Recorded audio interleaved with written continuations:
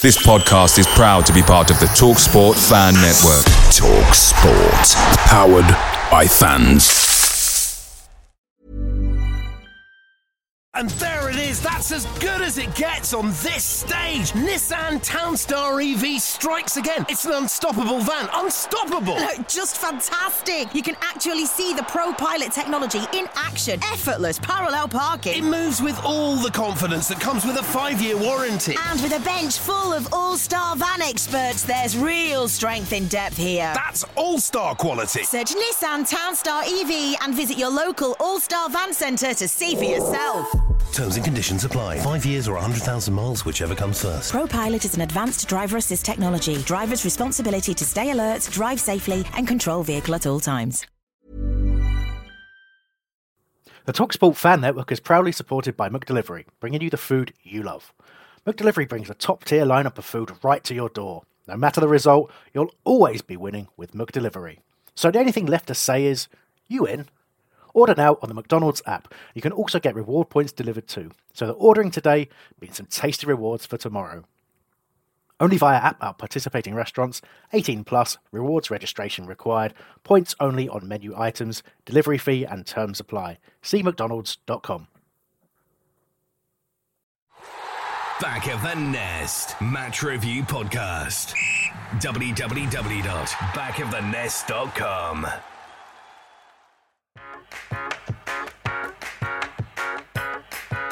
Hello and welcome to the Back of the Nest Review Podcast. I'm Chris Hambling. We're here to look back at the crazy home game against Bournemouth, which saw Roy pick up his 100th Premier League win and Palace score over a quarter of their home goals for the season. We'll be dissecting the game and looking at the end of season issues right after this.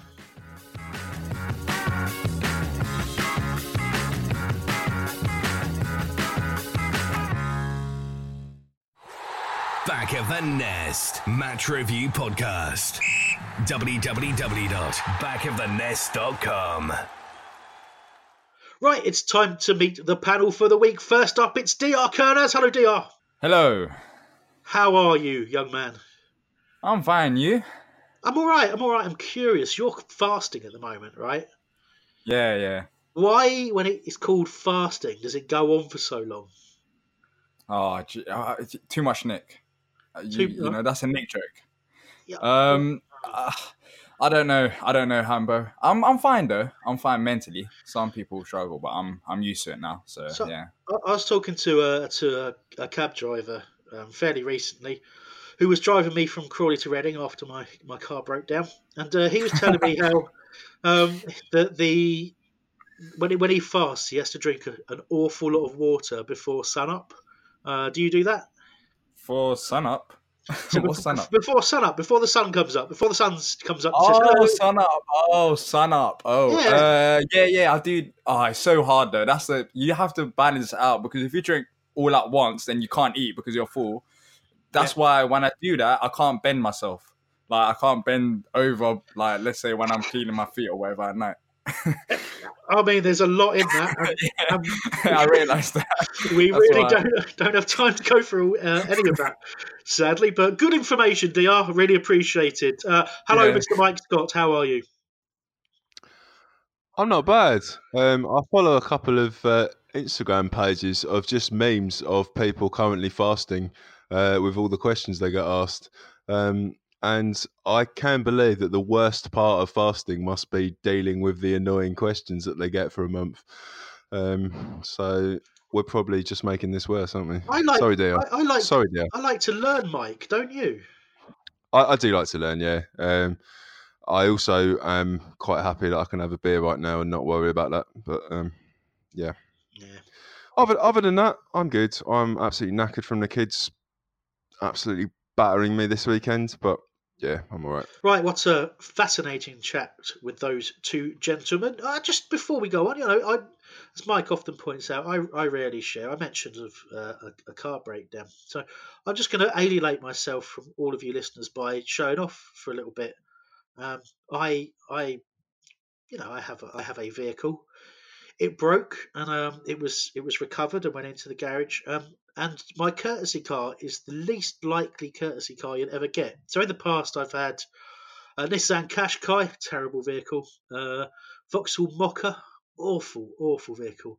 This time, I was given a Jaguar F-Type, a 3-litre V6 F-Type, which is I feel quite intimidated by driving it. It's absolutely terrifying. I'll be pretty honest with you. You have to thank the listeners as well, Chris. You forgot that, as you're using back of the nest money to fund your F-Type. Go ahead. Why are you laughing? Yeah. I'm sorry I had to expose you, but go ahead. I'm waiting. You're absolutely right. Thank you, listeners, for the 66 grand it cost to buy that car. It's a courtesy car, DR. You know that. Yeah. What about your other car? How did you get that? Your other Jag? That's a company vehicle. Back of the nest. Company vehicle? No. Exactly. Here we go. It's getting exposed. I'm sorry. I just have to let it all out. I can't believe you've waited till the end of the season to expose me and my money grabbing antics. Those adverts, mate. I'm telling you, when you hear whatever adverts are on by Acast, I'm telling you, we get so much buzz from those. I just want to add something in, and I don't want to talk about cars because I drive the most boring Vauxhall. Producer Sam, who has been a stalwart of this podcast for the entire season, has been really keen for us to finish in time for her watching an episode of Game of Thrones, whatever time it is on. And she's exceptionally hungover because she's been on a hendy for the weekend with a lady called Claire. And we've taken ages recording, and she wanted to point out that Claire is a horrible, horrible human being. So I just want to add that in before we start talking about Palace. Yeah, absolutely. And in solidarity, I would like to say, Claire, I hate you and everything that you stand for. DR, I hate you, Chris. Don't hate Claire. You don't even know Claire. But Sam's told me all about her and her antics. Oh, okay. Plus, I got history with Claire's. I've got no time for him. All right, then I hate Claire as well. Can I actually say, apart from any Claire's listening today, unless it's Claire, exactly. The Claire's listening to our show that are committed to our show, I've got time for you, Claire's. But any other Claire's, but no, that's it. Terms and conditions apply to the hate. Thank you, dear. Much appreciated. Right, let's get on with this. Great end to the season for Palace. Absolutely delighted to smash Bournemouth in the manner that we did. A very exciting game, completely belying everything else we've seen at home all season. And what a wonderful example of attacking football it was. And we'll be talking much more about that in a minute. There's a few stories we want to cover first. DR Kernaz, you've picked this one out. Rumours on the day of recording that former Man City owner Thaksin Shinawatra, I did it for you. Oh, thank you.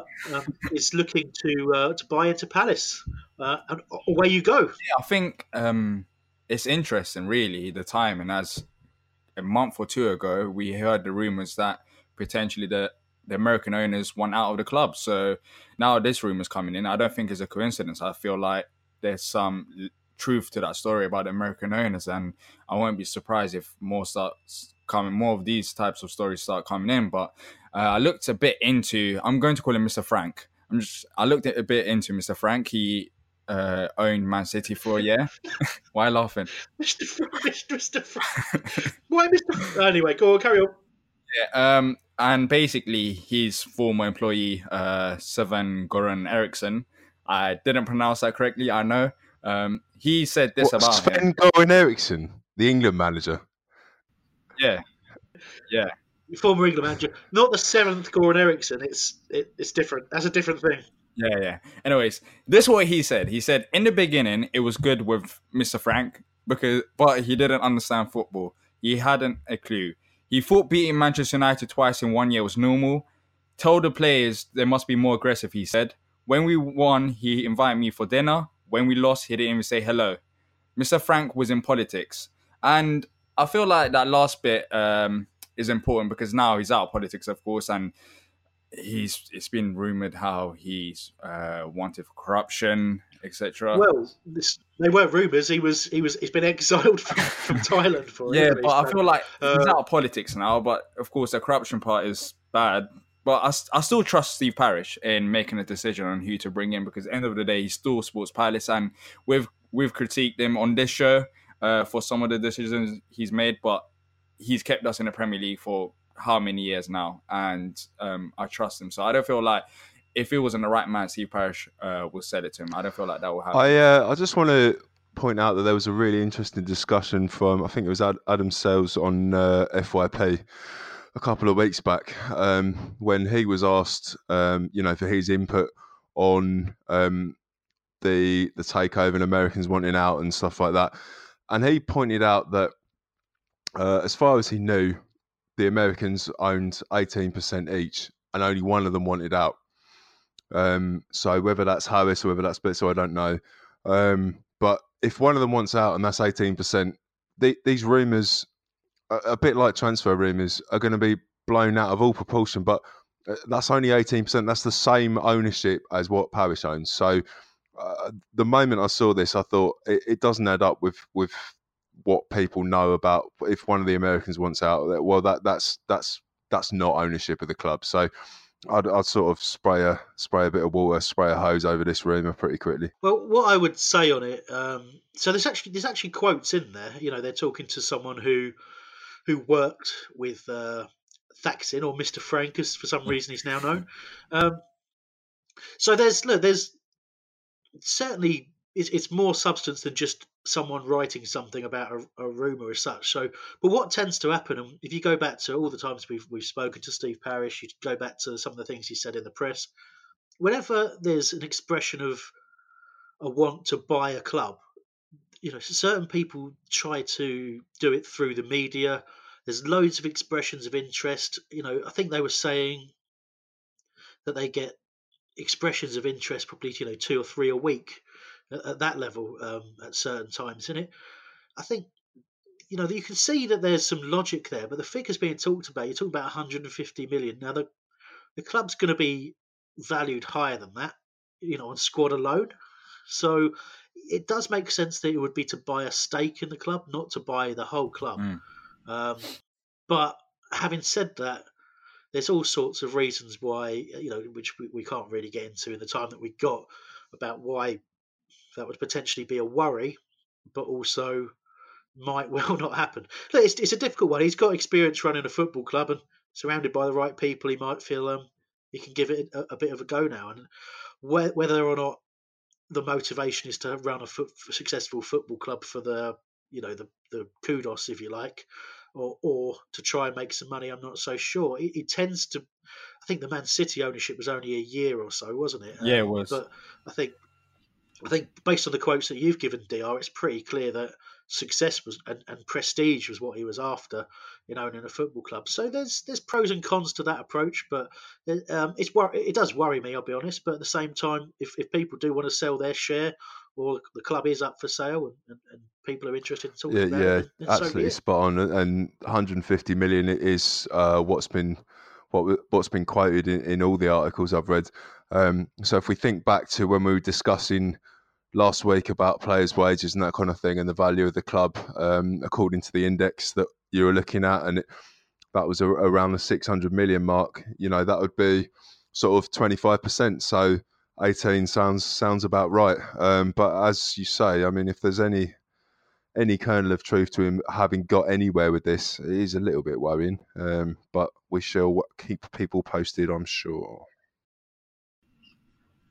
And one last thing for anyone who cares, which some might do, his net worth is around 1.9 billion American dollars. I don't know why I said American dollars. Yeah, dollars.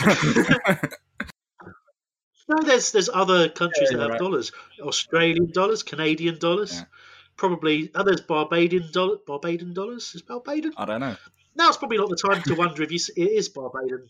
I can look that up later, so I will. Or not. DR, the next topic is also one from you, I think. No, it's not. It's Mike. Mike, take us into it. Absolutely faultless transition there. Good work. I wanted to discuss. I wanted to discuss. We often say that with the best discussions of Back of the Nest personnel come on our WhatsApp group. So I thought it's about time that we let the listeners in. And there was discussion on Benteke last night. And I don't know if anyone, DR doesn't drink, but, a few of us may have had a drink. it got a little bit heated about Benteke's value, that kind of thing, where he was going. And I wanted to discuss the fact that DR has publicly said that he wants Hodgson out this year on more than one occasion. But he seems to defend Benteke to the absolute hilt, regardless of some of the stats. I'm going to hit you with some of the stats. Players who've scored more goals than Benteke this season: Luka with 12, Zaha with 10, Andros with 9, Batshuayi with 6, Schlupp with 5, PVA with 4, Jimmy Mack with 3, Max Meyer with 2, Jordan Ayew with 2, and own goals with 3. He's played 17 this season, he scored 1.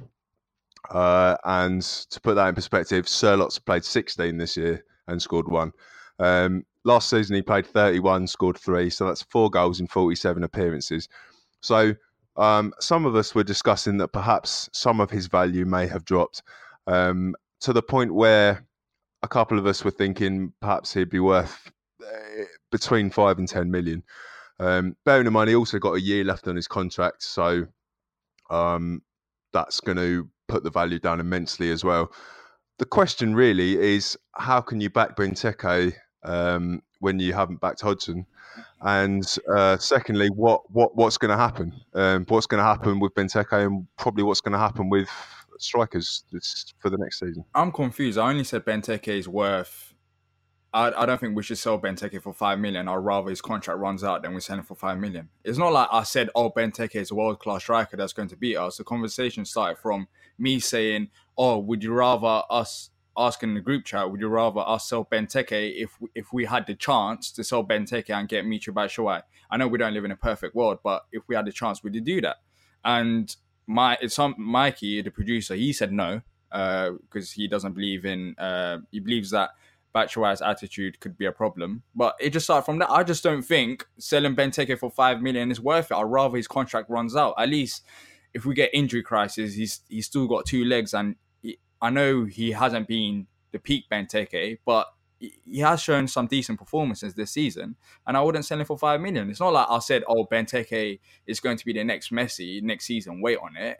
I just said that he's not worth 5 million. I'll at least wait on 15 million or let him go for free, because end of the day, he's not worth anything less than 15 million in this market now, in this day and age. I'm actually dying when you said he's still got 2 legs. That's my favourite argument for the retaining a striker.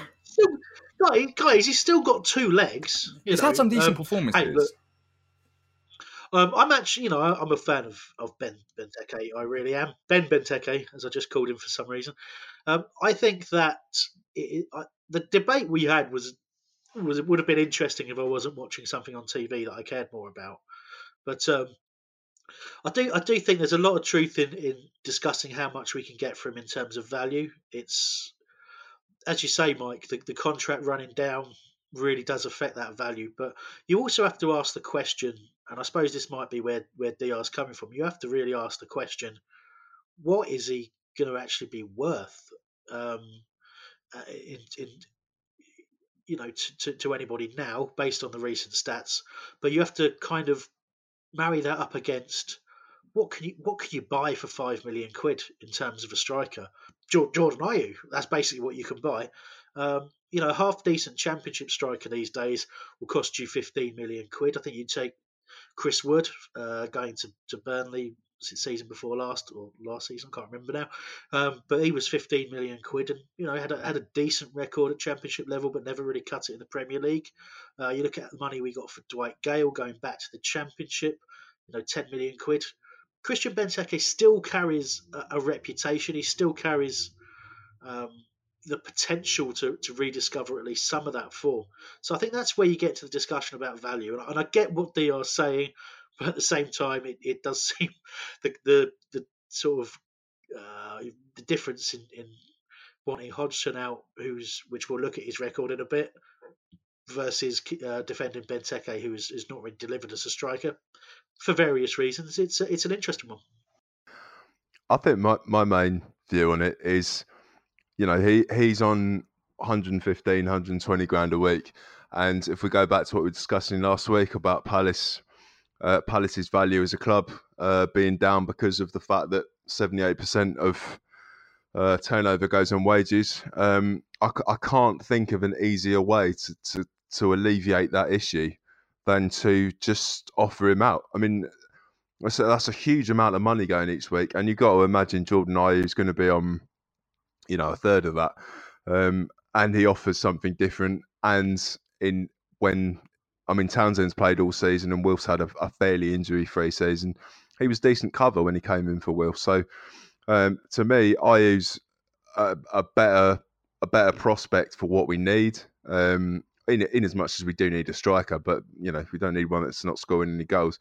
But he's just such a drain on wages for something that stressed the club out for so long that it's irrelevant whether he's 5 million, 10 million, whatever, because essentially it's the ongoing sort of operation expenditure that he's costing.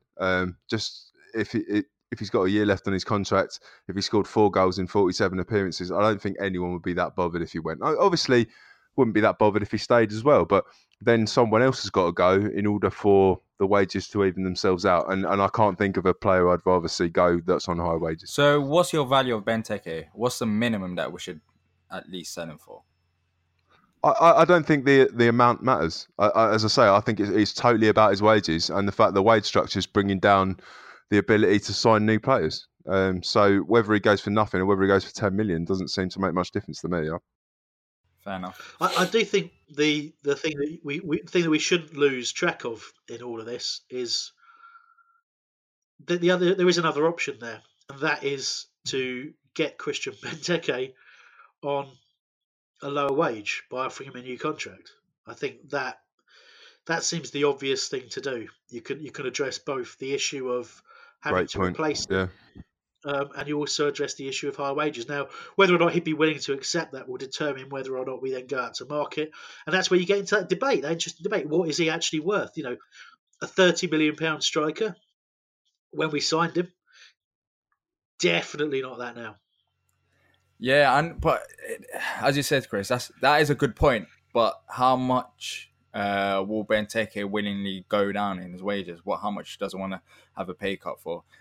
That's another thing as well, because end of the day, he may not earn the big bucks here, but somewhere another club may pay him that. So it's a hard thing. It's a hard thing to solve. It's not like it's easy. It's just, you can sell Benteke and everything's solved. His wages are gone and we got money. It's not as easy as that. I feel like you don't want him to go for too cheaply, but then again, the wages is a concern. But we'll see what happens in the summer at least. He's got another year left in his contract. So the club really need to make a decision this summer, whether they want to keep him or they want to sell him and at what value. I just don't think he's got a lot of bargaining power. This is a man that scored 4 goals in 2 seasons. There's a lot of fans that are not a fan of him. I've heard plenty of fans in the Lower Homesdale calling him a donkey plenty of times. I think he'd have to sort of accept what is being offered, because I'm not sure many other clubs are going to offer for him unless he goes, over to China and whatever the other rumours were. Yeah, exactly. That's what I was thinking about. China. You could go to countries like that where they just pay you a ridiculous amount of money, and then why would you stay at Palace? Because you will still be the same talent, but you'll get more money. It's a difficult one, isn't it? I mean, the interest has got to be there first of all. There was that rumoured interest from China, but whether that's still there or not, I'm not so sure. Whether they're still spending the sort of money in that division that they were previously, again, not so sure. But clearly, as you say, the decision has to be made in the summer. His stock is lower, so he should be expecting any contract offer to reflect his form over the last couple of years at the very least, as well as obviously respecting the reputation that he had when he joined and the work that he's put in since he had joined the club. But he has to accept that he's no longer the draw, the kind of top player that he once was. And if we just think about the rumours today, I don't know how much truth there is in it, but I'm sure that there's a decent amount that the club are having trouble sorting a new contract with Luka. It's fully understandable because he's probably looking at Benteke thinking, he's on the best part of double my wages, and I've a top scorer this season as well as being an absolute rock. So he's sort of, if anything, making the whole fabric of the club slightly skewed, and that will be causing a lot of issues. But if we go on to the other part of the question about Hodgson, we can look at his stats as well. Now, I had a look at the win ratios for managers since we came up, and he's pretty much up there. I mean, he's got 35.56% win rate, so 16 wins from 45 games. Allardyce had 40. Amazingly, Pardew had 40 as well, which I can't quite believe. But other than that, Pulis similar, Holloway a bit less. So, highest points total since a 42-game season. Not the highest position, but I would say, despite Benteke, Hodgson has defied his critics this season. I don't know what DR thinks. Yeah, I've already said before, around a couple of months ago, even recently actually, how I wanted Hodgson out. And it's not I want Hodgson out because for the sake of it, it's for reasons such as not being stubborn with his tactics and not making changes when it's not working.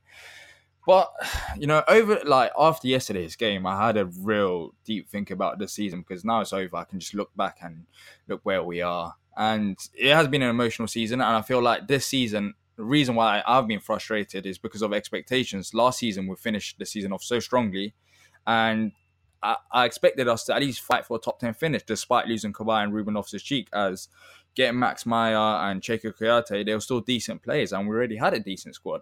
But most part of the season, we were 14th and we weren't really pushing for that top 10 finish and pushing for top 7 as well. We were just stuck in 14th, and I think it was mainly due to tactics rather than luck. But then again, I'm just looking at our home form versus our away form. Away form, we're a Europa League club. Simple. We're, I think, 6th in the table in away form, whereas at home, we're 18th. We know the performance from Max Meyer yesterday. You look at how we played in the game yesterday, and you can't help but think that was Palace with the shackles off. That was last game of the season. Let's not get dragged down by having to keep our shape, keep the game tight, all that kind of stuff. And both sides went at it. And there's obviously no guarantees that that's going to be the result of us attacking. But you can't help but think with the centre-back pairing that we had with the attacking talent on show and how it was allowed to express itself, that there's perhaps a little bit of a lesson to be learned in, again, as I've talked about most of this season, trusting the strength of the squad, the strength of the attacking players to go out and outscore the opposition. Won't happen in every game, but I think yesterday, perhaps, as much as it placated a lot of people, certainly myself, and again, I feel a bit shoddy about how I've talked about Roy this season because we've finished fantastically, really, really strong end to the season, and it looks ridiculous to even be questioning him now. However, you can't hide from the issues that we have had this season and why we became as frustrated as we did. So I think yesterday just served to fuel the fire that we could attack more, and the consequences aren't necessarily that we'd lose the game, particularly if you think about having a first choice defence there. Yeah, I was just about to say, you got Kelly and Ward, so we're basically talking about essentially a third choice defence for central defence anyway. But what I would say, Hodgson came out after the game and said he didn't immediately talk about the 5 goals. He did talk about them, but he was annoyed that we conceded 3. And I was a little bit as well. There was an element of luck in our third goal, and there was an element of luck in their second. But conceding 3 at home, that clearly bothered him. And I like the fact that we've got a manager that's more bothered about conceding 3 than scoring 5. I've got to say, it might lead to some 1-0 wins rather than really free flowing football. But it doesn't take much. It only takes one injury to really aggravate a problem. If you've got a really free-flowing forward line, one player missing, and especially if it's Wilf, you're in a lot of trouble. So you could end up, knowing that you're always going to have a porous defence. As soon as you've not got that beautiful thing going forward, then you're in a lot of trouble. Yesterday at home, he started Max, and it's not only Max Meyer that I'm after, but it's the fact that he's changing about.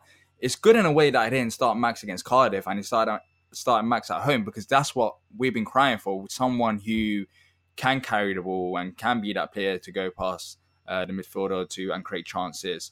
And you saw that against Everton as well. He started Max at Everton and dropped him for the away game against Cardiff. So I feel like he's slightly making them changes. I don't know if I'm falling for the trap, but I'm just hopeful. If he continues making changes for next season, I'm confident that our home form can improve.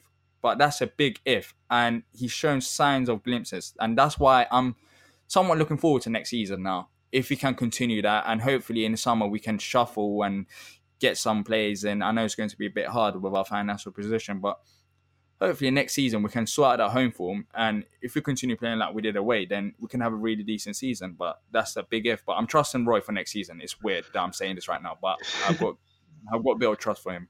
Yeah, I think people would actually be happy. And I think if you look at the way we played in this game, it does beg the question. If you think some of the home games where I think Cardiff at home is a good example of that. And I think probably both home and away against Tottenham as well in the league. Those are the type of games where you just felt we were too reserved. We didn't play the way that we perhaps should have done. And again, look at the way we played against Brighton as well. Far too sedate.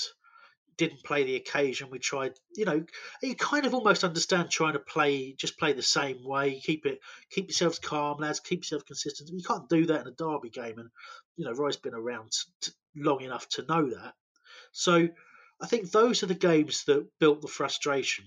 But when you come to the end of the season, you look at the table, you look at the goals we've scored, and some of the fantastic wins that we've had, beating Arsenal, beating Man City, being the only club to do that. I don't know if anyone mentioned that the other day, but it just really, I think it emphasises that Roy's overall approach we probably should have had a little bit more respect for throughout the course of the season. But again, it's completely understandable that we didn't. It's completely understandable that fans got frustrated, because there was certainly a period in the season, a run of games where I think if you pinpoint the loss to Brighton when they had 10 men, and then the loss to West Ham the day after, funnily enough, where we scored 2 goals against West Ham, but those 2 games in particular really turned the crowd, because it was very, very hard to take those 2 defeats in a row.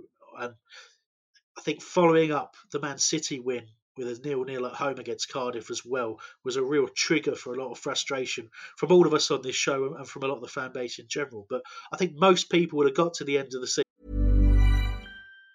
And there it is, that's as good as it gets on this stage. Nissan Townstar EV strikes again. It's an unstoppable van, unstoppable.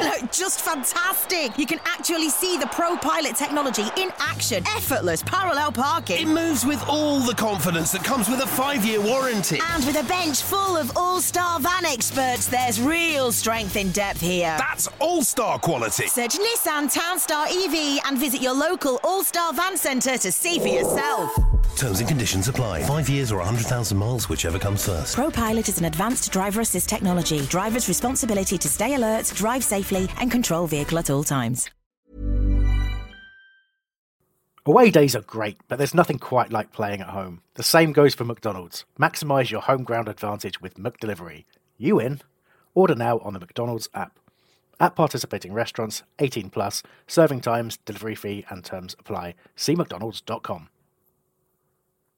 And be feeling a lot better about things, and that's only fair. Now let's take a few minutes to talk about Julian Speroni and Jason Puncheon. We won't talk particularly long on this, and that's not because we don't respect the 2 gentlemen in question. I think we just need to give it a mention this week, because we have got an end of season show coming up where I think we'll get into that in a bit more detail. I'll start with Jules. Obviously, there's so much you could say about him, but we just won't see a player in the modern game do anything like what Julian Speroni has done.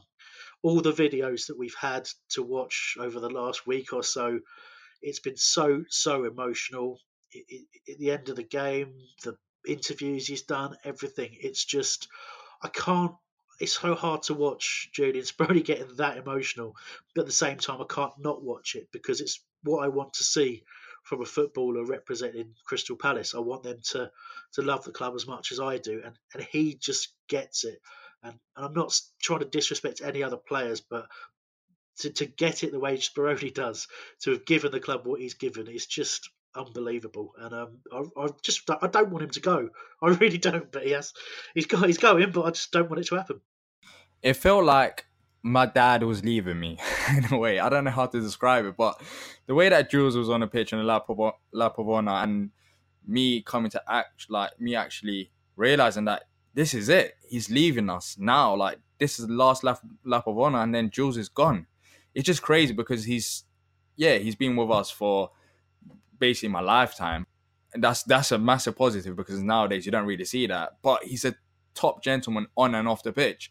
If you've spoken to Jules before, you'll know that Jules is the type of person who will just speak. Like, he's not that type of footballer who he'll say, all right, cool, yeah. He'll speak with you. Like, he's genuinely interested in the conversation. And from where he has started and where we are right now, he hasn't changed. He's still that same legend he is. And that's why it's such a big loss for us, because even when new players come in, I'm pretty sure there was a quote out there, even when new players come in, Jules is always there to greet them. And you saw by the reaction yesterday, there's some players that haven't been there for that long and they still respect Jules like they've played with him for the last 10 years. And that really shows it, because he's an absolute legend. And no matter what happens, he'll be missed.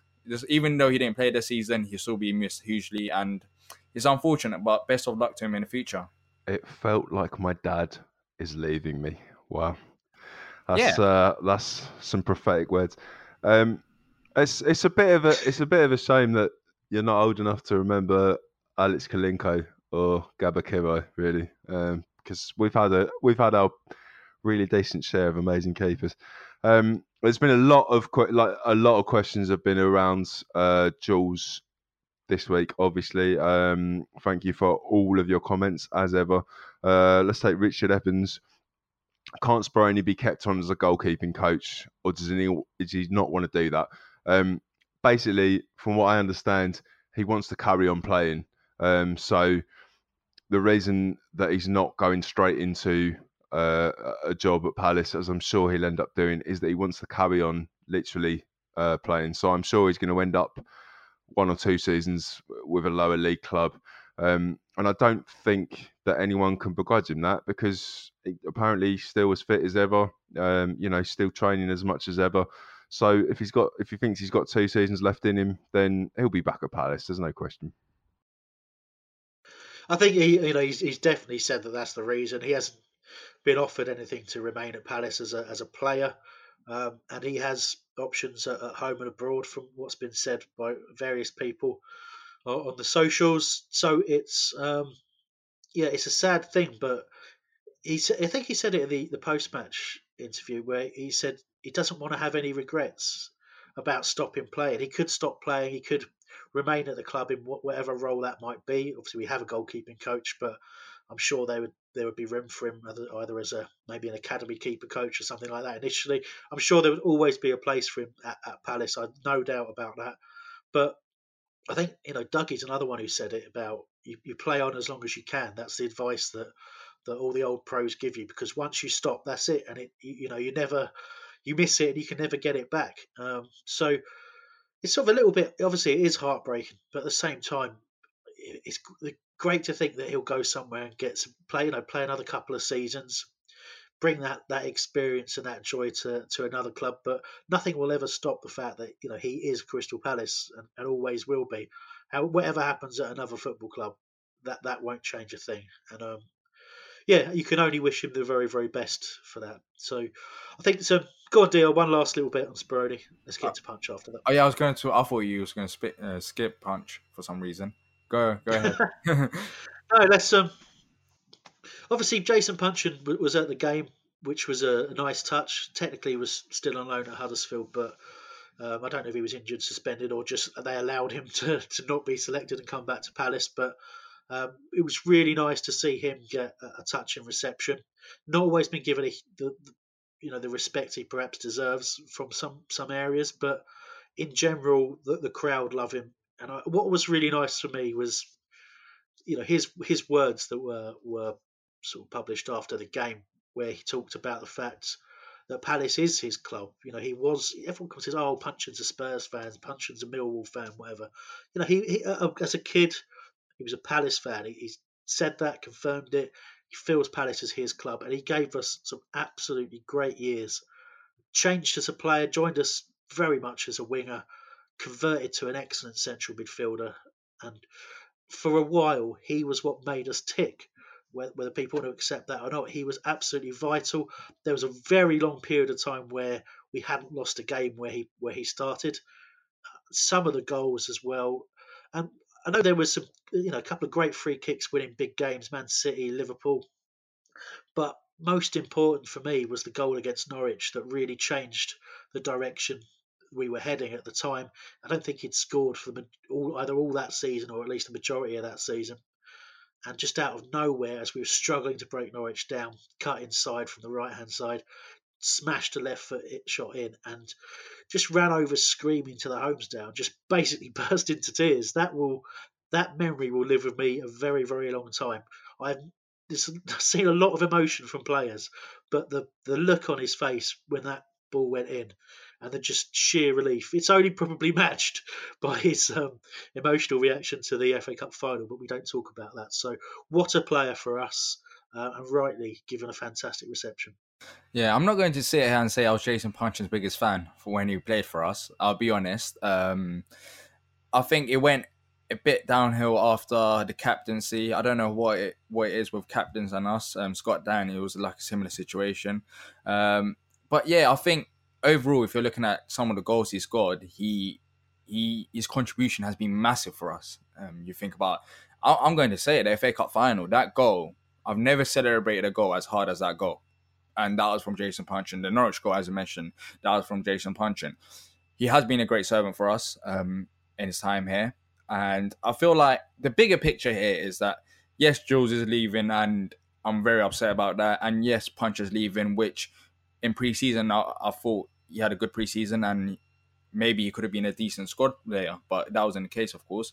But the bigger picture here is that the club is thinking in financial and business terms rather than having a personal relationship with players, which is good because, as we mentioned before, we're not in a position where we're good financially. And that's good to see from the club, at least, is the fact that, if you're not going to contribute to the squad, there's no point of you giving your contract just because you're Jason Punchin or even Julian Speroni. As much as it hurts me, Jules is the third choice goalkeeper. And yes, he wants to play, but he's not going to contribute to us in really any kind of way. I know he played for us against Tottenham and Liverpool, but I don't know if he's worth paying money to in a way. Jules is going to come back anyways.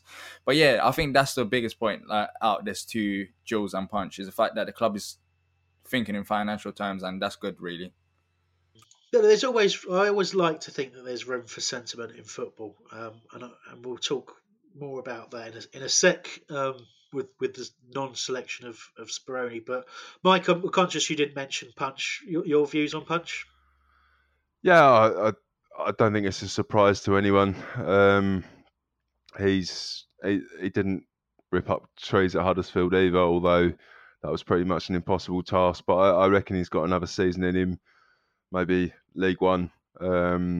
He's had his issues off the field, and I think that maybe meant that the fact that both of them were leaving this week, Jules was the only one that anyone talked about, and I can understand that.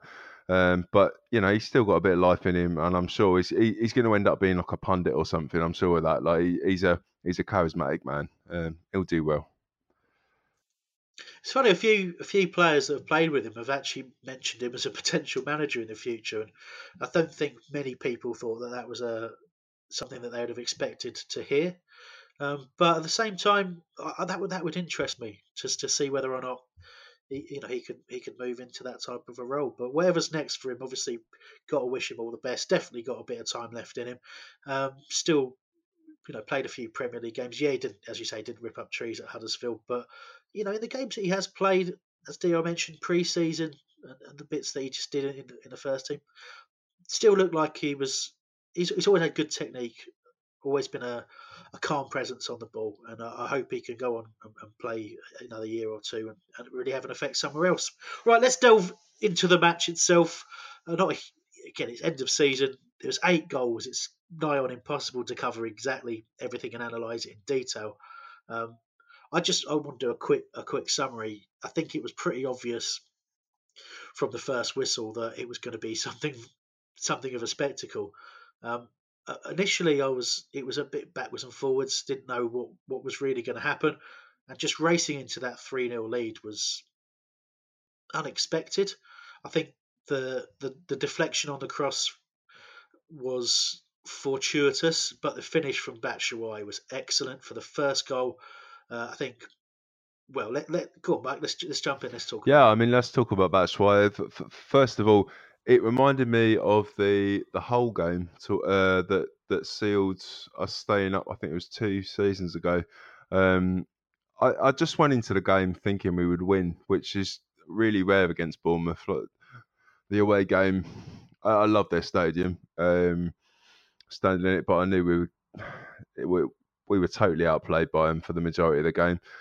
It just felt like we were going to win this, and that's why really cemented the fact that he seemed to be like, when I was talking about being an attacking team and having one player missing is the difference.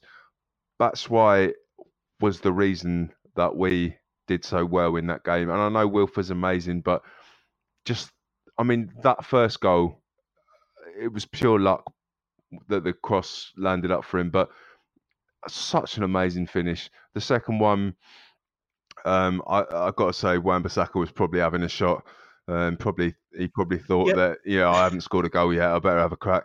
I haven't seen a player with that sort of sense for goal at Palace for a long time, and I feel like he was the difference in the period that mattered in that game. So the first 40 odd minutes, he really was special. And if that was his last game, it's going to be sad to see him go, because apparently, I think it was on Match of the Day. I'm not sure. I haven't double checked the stat, but he started 9 games and we've won every one of them, and that is quite a statistic. Yep. Yeah, I think he scored. I think it's 6 in 13 for us, including those 2. I'm going to say it, Mike. It's good to see someone prowling the box. It really is.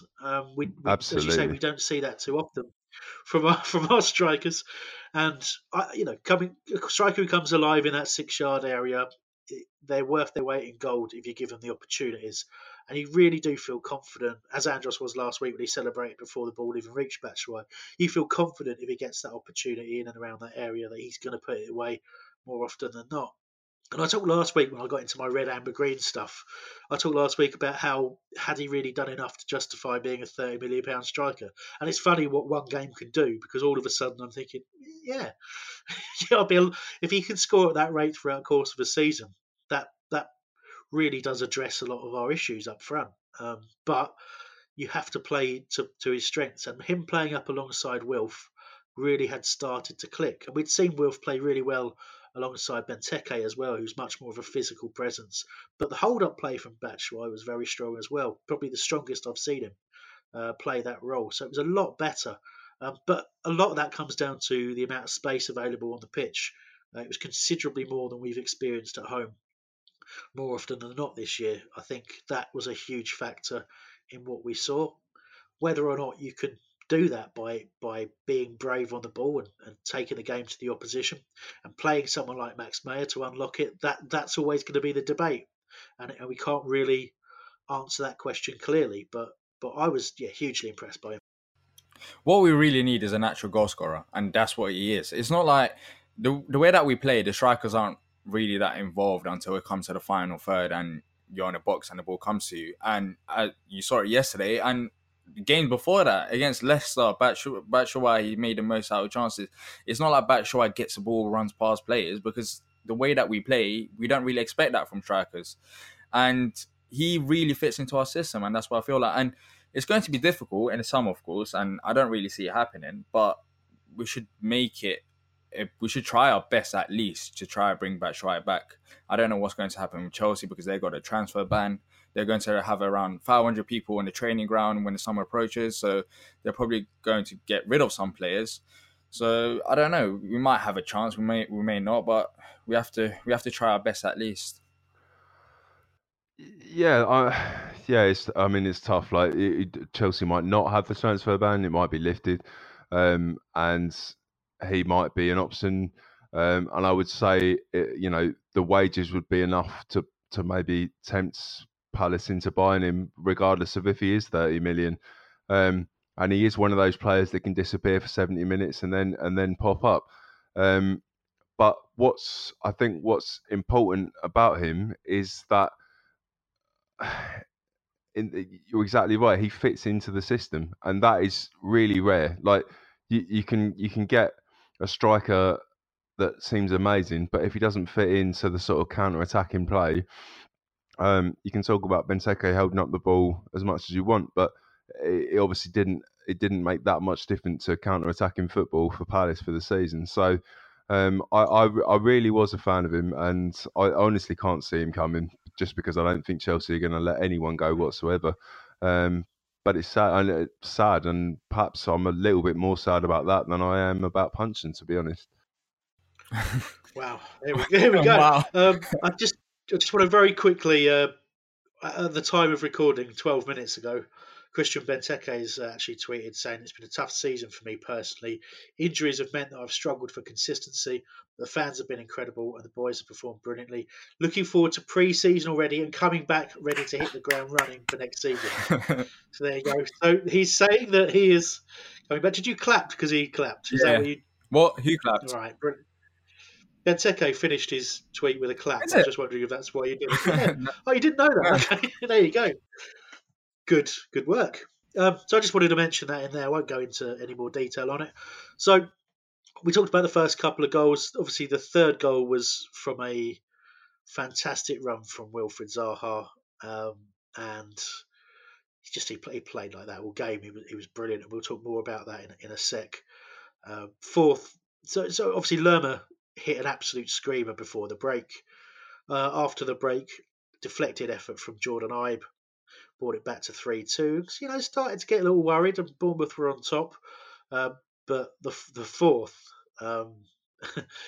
well, Mike, the fourth. I just wanted to go back to the Lerma goal quickly, actually. Bearing in mind he couldn't be in the goal of the season on Match of the Day because it was on the day.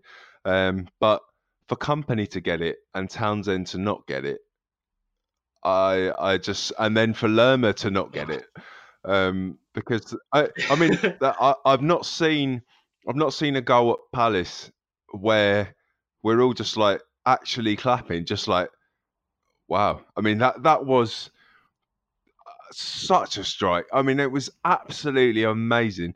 And I would have said that was better than Kompany's goal as well. And I know it's because City won the league and all that kind of stuff, but well, that excuse is rubbish, though. I'm sorry. Yeah, it is. It really is. It's not. Oh, what goal was the most important? It's goal of the season. Which goal was the best, regardless of the situation they're in? And Andros Townsend's goal was better than Kompany's goal. Simple as. Yeah, completely agree. Rob Palmer tweeted in earlier saying why the hell Townsend's goal wasn't goal of the season, and absolutely right. It is idiotic, and then, as you say, the justification given on Match of the Day, it just, again, big club bias, idiocy. It's yeah. What's the most important goal of the season is a very different question to what is the best goal of the season. They should be talking about the best goal of the season. Ian Wright almost said the right thing before backing. You got pressured, yeah. Yeah, I'm just ridiculous, and yeah, if it could possible to lose any more respect for that program, I have. But there you go. So it was PVA, wasn't it? So much maligned in recent times. Yeah, and I mean, most of the credit's got to go to Wilf again. Like, I would say possibly his best game of the season, and proof again that you shouldn't wind Wilf up. But it is exactly what PVA needed, and it was still a great finish. I mean, I know that the keeper's, it was only his second game, and after his amazing man of the match game, the first game he had, it was a pretty rude awakening for the Premier League. But PVA needed that, because again, early on in the game, it felt like he was missing, and it felt like he is the player. That's the position that we maybe need to strengthen in the off season. But we proved again that going forward, he is amazing. And let's not forget that Wan-Bissaka hasn't actually scored a goal for Palace, but PVA keeps, making sure that he does get on the score sheet, and he's still got his place. Like, he's a very attacking, he's a very attacking player, and yeah, respect to him, because that was not by no means was the move finished when he got the ball. It was a tough finish. I feel like PVA, it was important from Hodgson to start him, as you don't want player to overthink why he's been dropped. PVA understands that he hasn't performed well, so you drop him for a game or two, but then if you drop him, I thought if you dropped him for the final game as well, he may overthink it, and going into summer, you don't want that. But regards to PVA and Wan-Bissaka, like, okay, PVA hasn't performed, but yeah, Wan-Bissaka don't score goals, but you don't let in goals. That's the difference. I mean, PVA scores goals, but even yesterday, he was a liability defensive. He was, yeah, absolutely. I'm not saying that makes up for PVA's problems, but right. I think that's the only thing Wan-Bissaka's missing. But what PVA proved is that you can have a player on the flank making a difference, and to be honest, that was the goal that ended the game. And it was an excellent finish through his legs. You can't fault him. No, absolutely right. And of course, yeah, ideally you want him to do a better job defensively, but he does bring you that threat going forward. Obviously, the final goal from Townsend, first of all, great finish, but second of all, the most important part, you mentioned not making Wilf angry. Lerma had wound him up, got him booked, and he just exploded, didn't he? Just absolutely. He was in danger with his reactions to Lerma, to getting sent off. He was really quite wound up, had to get spoken to a couple of times after the yellow card in that immediate aftermath. And then, obviously, the Bournemouth fans, you're going to cry in a minute and all this kind of stuff. But then he did exactly what you want him to do. Most importantly, it's a big two fingers up to the people who call him a diver, because Klein, I'm not kidding, when I watched that challenge back, he could have gone for that, and Lerma just had no interest whatsoever in anything other than trying to push Zaha over. Too strong, too fast, too skillful, great ball across, fantastic awareness, and he rightly celebrated that goal like he'd scored it himself, because it was all about Wilf. I hope very much that it's not the last time we see him in a Palace shirt. But if it was, what a fitting way to get for a send-off.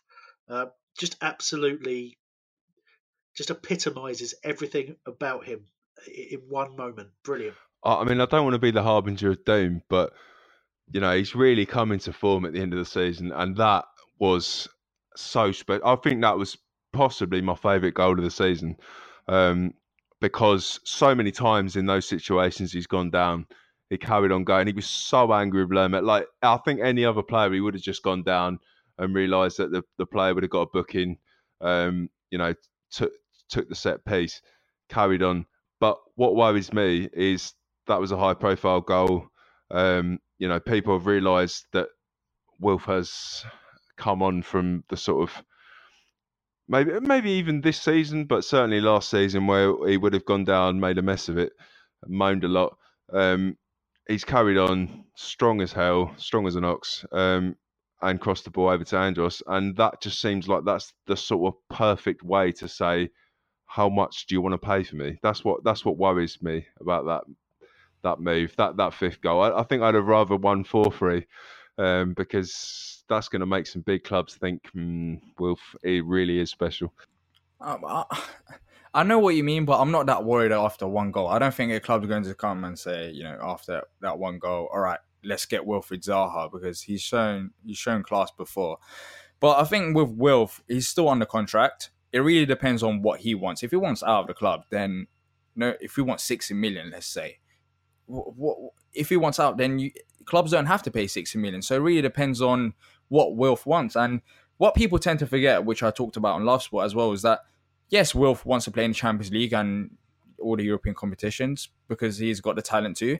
But then again, you have to realise footballers got life outside of football. And Wilf's family, well, from what I see on social media anyways, he really cares about his family, and he seems like he's genuinely happy where he is right now. And I think that's another consideration that you have to think about as well, is that, all right, Wilf wants to play in European competitions, but is he happy with his life? Because there's more to life than than just football. And some players may want to play, may care more about football than family, but some players care about the opposite. So absolutely, but this is panic. This is just pure panic now. This is a Palace fan just panicking. That's all this is. I'm just saying in general. Like, no, this is me panicking. Okay.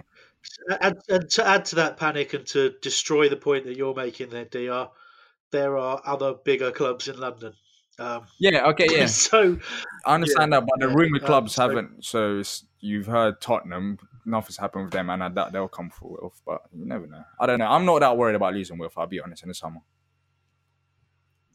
Well, okay. Well, let's see how that pans out. Look, there's plenty more to talk about. The fact that it's an end of a season. Review various other bits and pieces. Talk about what we expect to happen in the summer. All that kind of business. But we will save that for what I hope will be at some point an end of season show. No idea when it's going to be or who's going to be on it, but at some point we will definitely do one.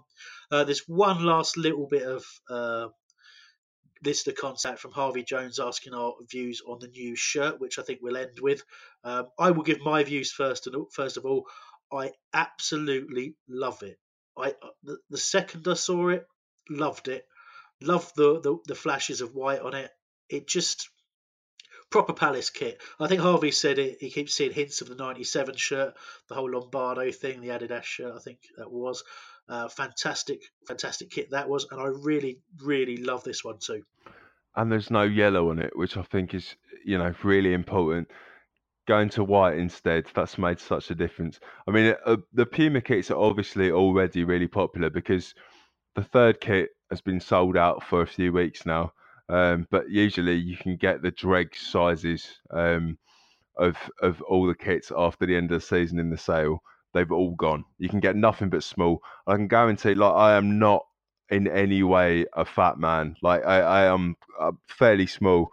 I bought myself 2 larges of the player fit, and they are tight as they are so tight. I had to swear.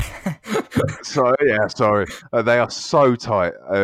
So I thought I'll get myself an extra large. All gone. So the Puma kits are really popular, and they've just made last season's better. So I cannot fault it. I thought the little white line down the front was a bit weird on Luca, but other than that, best kit in a fair few years, I reckon. It makes it stand out, doesn't it? I think their away kit got a lot to live up to now after their home kit, and yeah. We're talking about kits at the end of the day. It's not the biggest thing, but we scored 5 goals. we scored 5 goals in this new kit, so it's a good start. It's an important question. Kits are important. That's what makes you remember a season, isn't it? And I really hope it's not a yellow away kit, and a black one would be absolutely lovely. Yeah, me too. There we go. Well. Excellent. Cheers, gents. Lovely bit of fashion at the end there. Always enjoyable. But no, I totally agree with you, Mark. You do often define seasons by the kit. And certainly when we look at our past and talk about seasons, we always seem to refer to the relevant kit. Well, I did it earlier. I talked about the Lombardo kit. So there you go. There was another question in there about how well Andros did, but we can't... we'll talk about Love Sport. Yeah, talk about Love Sport tomorrow. That's 7 till 9 p.m. Live, but also will be a podcast shortly afterwards. Preview show's done. There's nothing more to preview, of course. And this obviously has been the last review show of the season. Can I thank all of you so much for listening throughout the course of this season, or even if this is the first one you've listened to, welcome. And yeah, there'll be something else soon. But brilliant. Thank you so much. Obviously, thanks to my panel and to everyone else who's been on the show this season, on this review show. And of course, Sam for producing, and obviously anyone else who has produced the show. I suppose I better mention Mikey by name. Thank you to Mikey for all of his antics in the background. And we'll get properly into the thanks next week. Say next week, whenever it is in our final show of the season. Until then, see you later.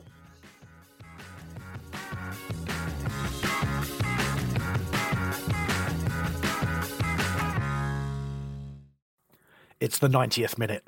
All your mates around. You've got your McNugget share boxes ready to go. Your mate's already got booked for double dipping, and you steal the last nugget, snatching all 3 points. Perfect. Order McDelivery now on the McDonald's app. You in? At participating restaurants, 18 plus, serving times, delivery fee and terms apply. See mcdonalds.com. And there it is, that's as good as it gets on this stage. Nissan Townstar EV strikes again. It's an unstoppable van, unstoppable. Look, just fantastic. You can actually see the ProPilot technology in action. Effortless parallel parking. It moves with all the confidence that comes with a 5-year warranty. And with a bench full of all-star van experts, there's real strength in depth here. That's all-star quality. Search Nissan Townstar EV and visit your local all-star van centre to see for yourself. Terms and conditions apply. 5 years or 100,000 miles, whichever comes first. ProPilot is an advanced driver assist technology. Driver's responsibility to stay alert, drive safely, and control vehicle at all times. This podcast is proud to be part of the TalkSport Fan Network. TalkSport. Powered by fans.